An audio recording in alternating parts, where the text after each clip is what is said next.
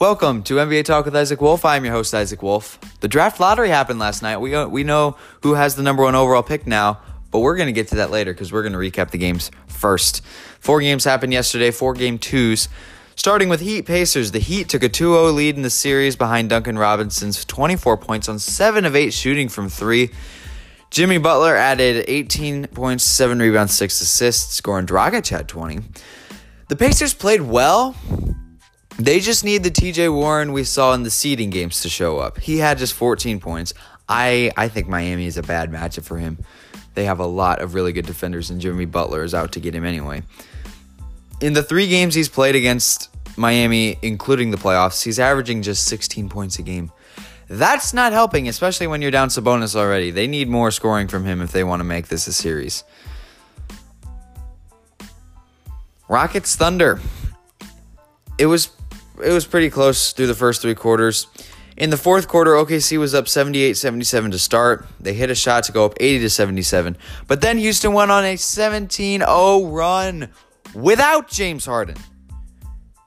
Harden sat on the bench for that entire run. He did not have a great game. 21 points, 9 assists, 5 of 16 from the field, 2 of 11 from 3.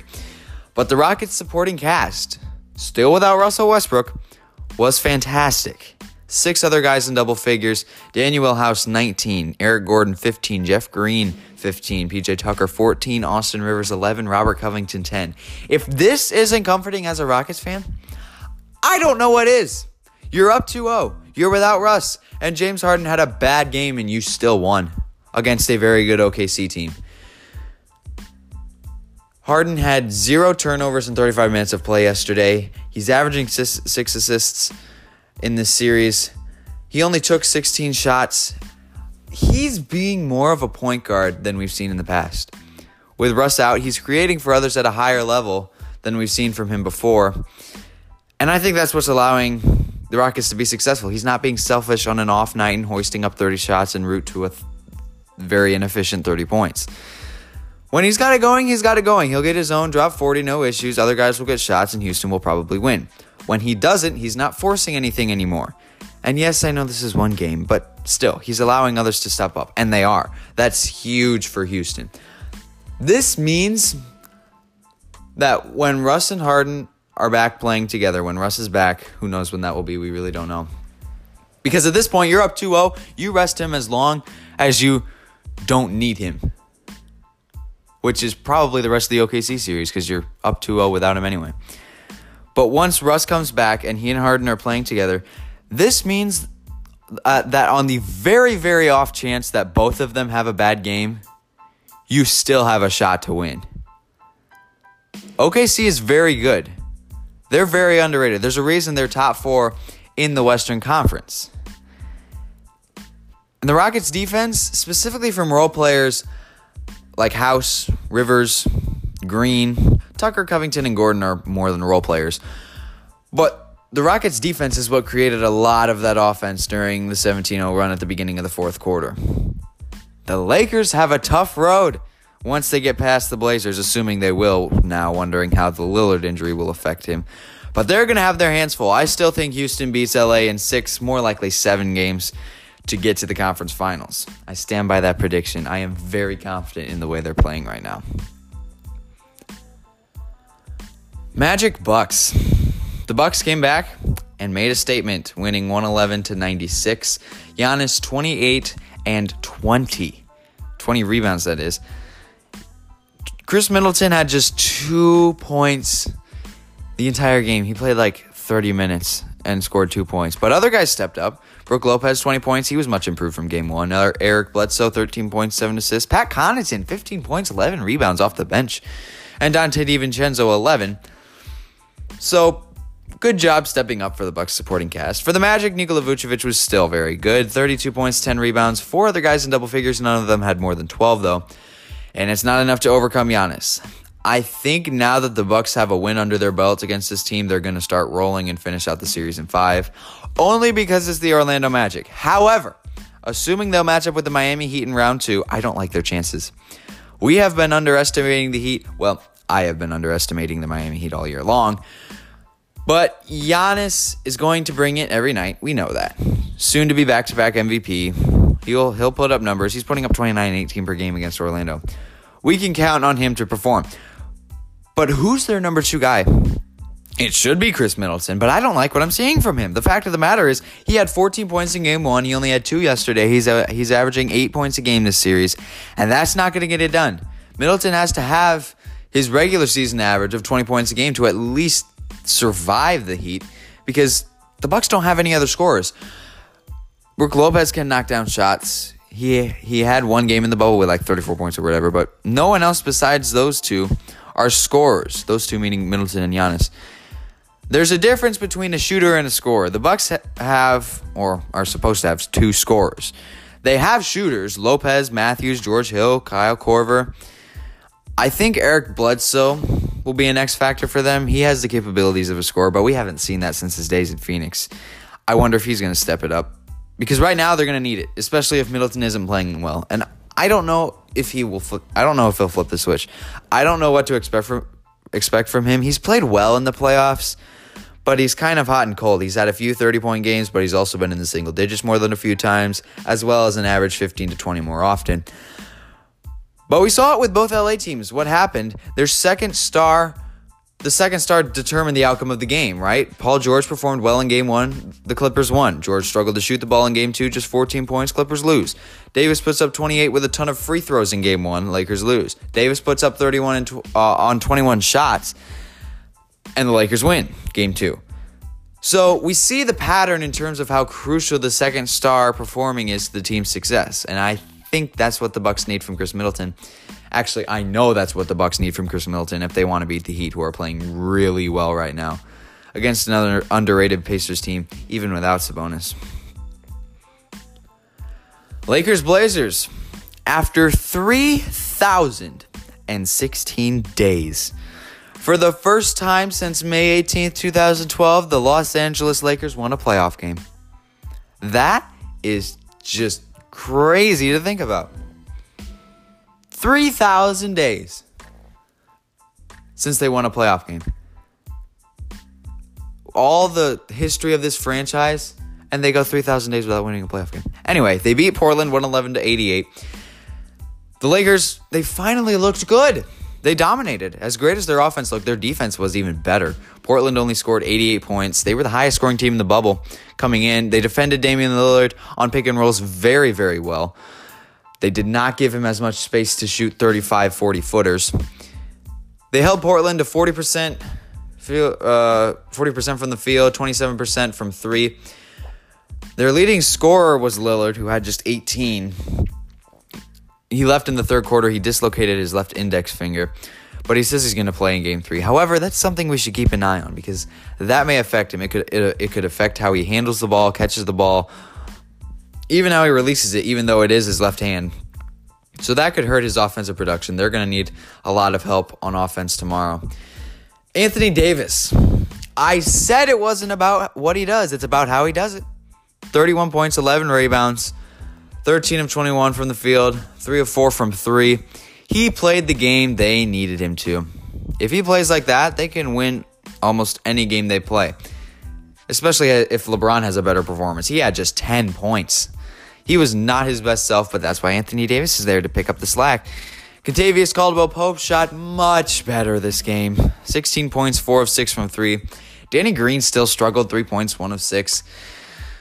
J.R. Smith got a lot of garbage minutes because this was a blowout soon after the second half started. He scored 11 points in 21 minutes. I'm telling you, he's a shot maker. He's got to play more, but overall, I was happy with the way the Lakers played. It was very encouraging if you're a Lakers fan. Okay, draft lottery time. Let's see how the picks turned out. The Boston Celtics get the 14th pick. Wait, they're in the playoffs. Yes, they are, but they get it from Memphis. I forget what deal it was, but they have the 14th pick from Memphis.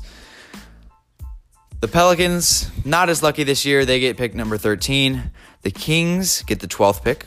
The 11th pick goes to the Spurs. This is the first time we've seen the Spurs in the lottery in 22 years now?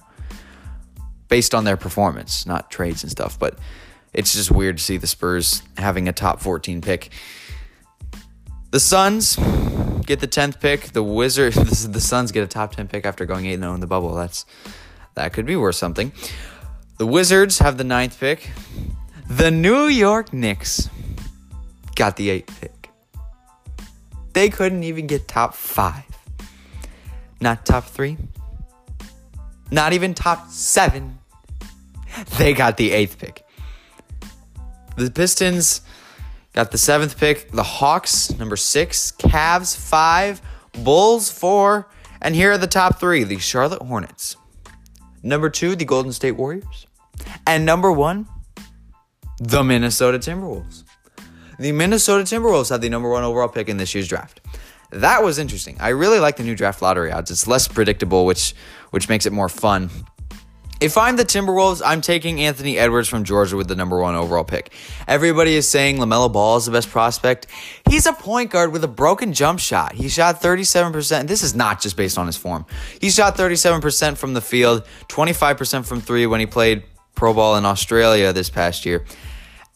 And your point guard, who you're drafting to be your future franchise point guard, unless he's Russell Westbrook athletically, which no one is, has to be able to shoot. I don't think he does anything better than his brother Lonzo. Lonzo's jump shot is better than LaMelo's, but we saw in LA when he wasn't knocking down shots, it didn't go well for him. He was traded. And now he's playing nowhere near the level of a number 2 pick. But Anthony Edwards, he has an NBA-ready body. He's 6'5", 225, 7-foot wingspan almost. That length and strength is really going to help him on the defensive end. He's a 3-level scorer. Now, his shot selection took his percentages down a little bit. But if he's smarter in that regard, his shot-making potential is incredibly high. Very similar to James Harden, not just in his build, but in his ability to get his own shot, stop and start on a dime, and his step back is lethal. That's how he gets a lot of his long-range shots off. He has a really good step back jump shot. And you combine that with his ability to drive and finish, and it makes him that much harder to guard. I like him paired with D'Angelo Russell in the backcourt. Edwards' handle isn't great, but Russell can run the point, have Edwards off ball. That's a lethal scoring backcourt potentially. Combined with Karl-Anthony Towns in the middle, I think the best thing Minnesota can do is take Edwards, work on his handle and decision making, and they could have a big 3 sooner rather than later. I say the Warriors take Wiseman at 2. ESPN's Adrian Wojnarowski reported that Golden State will look to use this pick as a trade asset, get a proven star probably. And unfortunately, probably make another title run if everybody is healthy. I honestly expect them to get rid of the pick, but if they keep it, unless they're drafting for someone else, if they're drafting for themselves, they don't need another guard. If Minnesota takes LaMelo number 1 overall, they don't need Anthony Edwards. If Minnesota takes Anthony Edwards number 1 overall, they don't need LaMelo Ball. They don't need another guard. Wiseman is the perfect modern-day big. 7 foot, great footwork in the post. His 7'6" wingspan gives him the ability to become an elite rim protector at the next level. And the one spot Golden State hasn't had talent at during their title runs, excluding DeMarcus Cousins, but even then he wasn't the same after his Achilles tear. It's the center position. They've had guys like Andrew Bogut, Zaza Pachulia, Willie Cauley-Stein. I mean, they've lacked talent there, and that's why they went small ball with Draymond at the 5. But adding Wiseman could be huge for them. I think it's a no-brainer at number 2 that Golden State takes Wiseman. Now, I don't know what the Hornets are thinking in terms of drafting LaMelo, because they already paid Terry Rozier $58 million, which is what they should pay Devontae Graham after the jump he made from his first to second year. But maybe they bring Rozier off the bench, draft Ball, or bring Ball off the bench. I don't know. That'd be a crowded backcourt. Maybe they take Obi Toppin to combine with Washington and Bridges in the front court. I don't know why, but I just get the feeling, and I feel bad for saying this, but I get the feeling that Obi Toppin is going to be the prospect that dominates college and then flops in the NBA. I've had that feeling for a while now, and I can't tell you what sparked that feeling in me. It's just what comes to mind when I see him listed as a top prospect.